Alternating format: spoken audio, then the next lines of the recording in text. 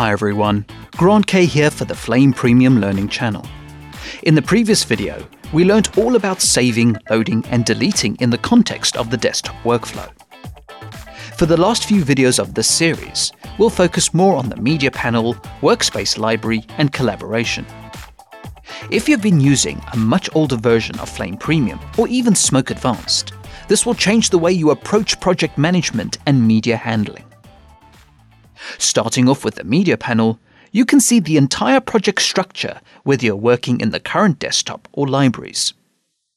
Organizing media, moving media or elements between workspace sections, controlling the reel visibility, as well as managing batch groups all form the premise that the media panel is built with organization in mind. You've already seen examples of this throughout the series. In terms of working with the media panel, you have a few different views. You have the regular view that is located to the side of the main interface. Or you can have a single full-screen view. Use the menus or press Shift-tilde to expand the media panel. In addition to this, you can toggle between the Tiles view and the List view using the View Mode box. This expanded view shows all the available component information in the media panel. In fact, this is the recommended way to browse and manage content in the libraries. Now this may look like a previous version of Flame Premium, where you would go into a clip library and do media management. However, you are actually not diving into a library database of any sort. You are simply being presented with a view of the media to efficiently perform media management. So let's have a closer look. In terms of basic organization, you can manually arrange your content. Or you can sort the content by any of the columns in ascending or descending properties. By clicking on the column header, you will cycle through ascending, descending, or manual sorting. You can also use the contextual menu to choose the sorting and what columns are displayed in the list view. And as you have already experienced, to get a more visual view of your media in any part of the media panel, you can switch to the Tiles view. This is a more effective way to visually identify any media. All the tiles can be scrubbed, and you can increase or decrease the tile size by adjusting the slider. What's really handy is that the regular view of the media panel has a separate tile size compared to the expanded view. This means you can adjust the tile sizes for both views and toggle easily between them. All operational functionality is the same whether you use the List view or the Tiles view. You can grab clips or folders and drag them directly into the Reels group or batch group. An important point to mention is that in any creative area, the media panel will reflect what is in the desktop. The media is simply being represented in different ways. For example, the tiles in the media panel match up with their corresponding clips in the desktop reels. And if you switch to batch or work in batch effects, the tiles and list views are still available. In this scenario, the tiles view is more useful because it eliminates the need for the desktop reels view to visually identify compositing elements. I'll return to the full screen view of the media panel. Now I would like to show you some finer details that might not be apparent, but it will allow you to know exactly where you are in the media panel. Let's take the tiles view into account, as well as the sheer volume of elements you could have in the workspace. This could lead to a massive list of entries that you need to navigate. So to help you keep track of your location in the media panel, you have dynamic folder accumulation. In other words, as you scroll the media panel, the libraries, folders, reels, etc. will gather at the top of the media panel. For example, if you had a reel containing hundreds of clips, you can keep scrolling the media panel and you will always see the current library, folder, and reel that you are browsing.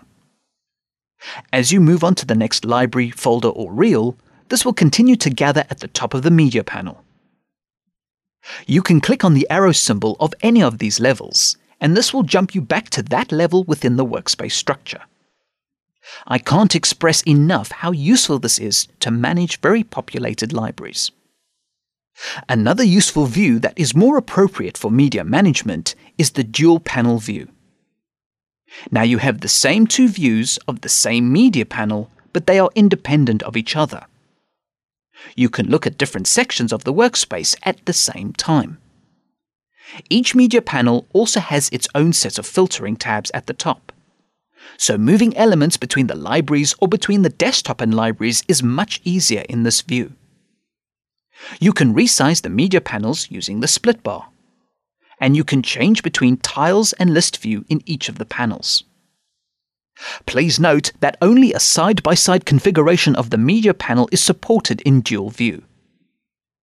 And finally, I'd like you to think about the different ways in which you can represent media in conjunction with the media panel. For example, you can enable the timeline view underneath the media panel, so you can visualize your selected clip as a tile or a selection in a list. But you can also visualize it as a timeline at the same time. This might not be optimal for editing tasks, but it could be useful for editorial reviews and more. A big point I'd like to reiterate is that all of this functionality is available everywhere in the Flame products. So for example, let's switch to the Media Hub. Using the Project tab, you should have the same experience browsing projects. You're able to view all the workspaces within a project. Going into a project, you can use the tiles or list view. Now ensure you toggle to a hierarchy view instead of a single view. When you browse the folders, they will dynamically accumulate the workspace structure at the top of the panel. Double-clicking on libraries, folders, or reels will isolate that section in the browser for a more focused view of the elements. You can track your location using the breadcrumb hints above the browsing window. Clicking on any of these points will reintroduce the higher levels of the workspace structure. So you can easily focus on a single folder or jump back to the entire workspace structure with a click. Another example of the media panel functionality is considering the task of conforming. By using the Conform tab at the top of the media panel, you can filter by conform sources. Using this in combination with tiles, you can clearly see the shots associated with the conform. Hopefully, problem solving for any conforms will be easier from a visual standpoint. And to conclude this video, as a reminder, you don't need to see the media panel all the time for creative tasks. You can simply hold Ctrl and swipe it away. The same action will bring it back when you need it. Please note that the Flame products do support a dual screen configuration that will give you even more space to view the media panel. Please refer to the hardware specifications and documentation to use this functionality. So let's summarize what has been covered in this video.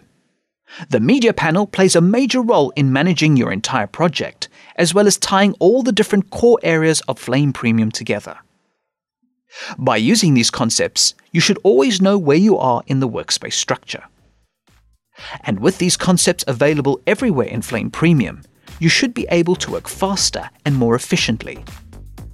Coming next, we focus solely on the library section of the workspace. This includes media management within the overall desktop workflow. Comments, feedback, and suggestions are always welcome and appreciated. Thank you for watching, and please subscribe to the Flame Premium Learning channel for future videos.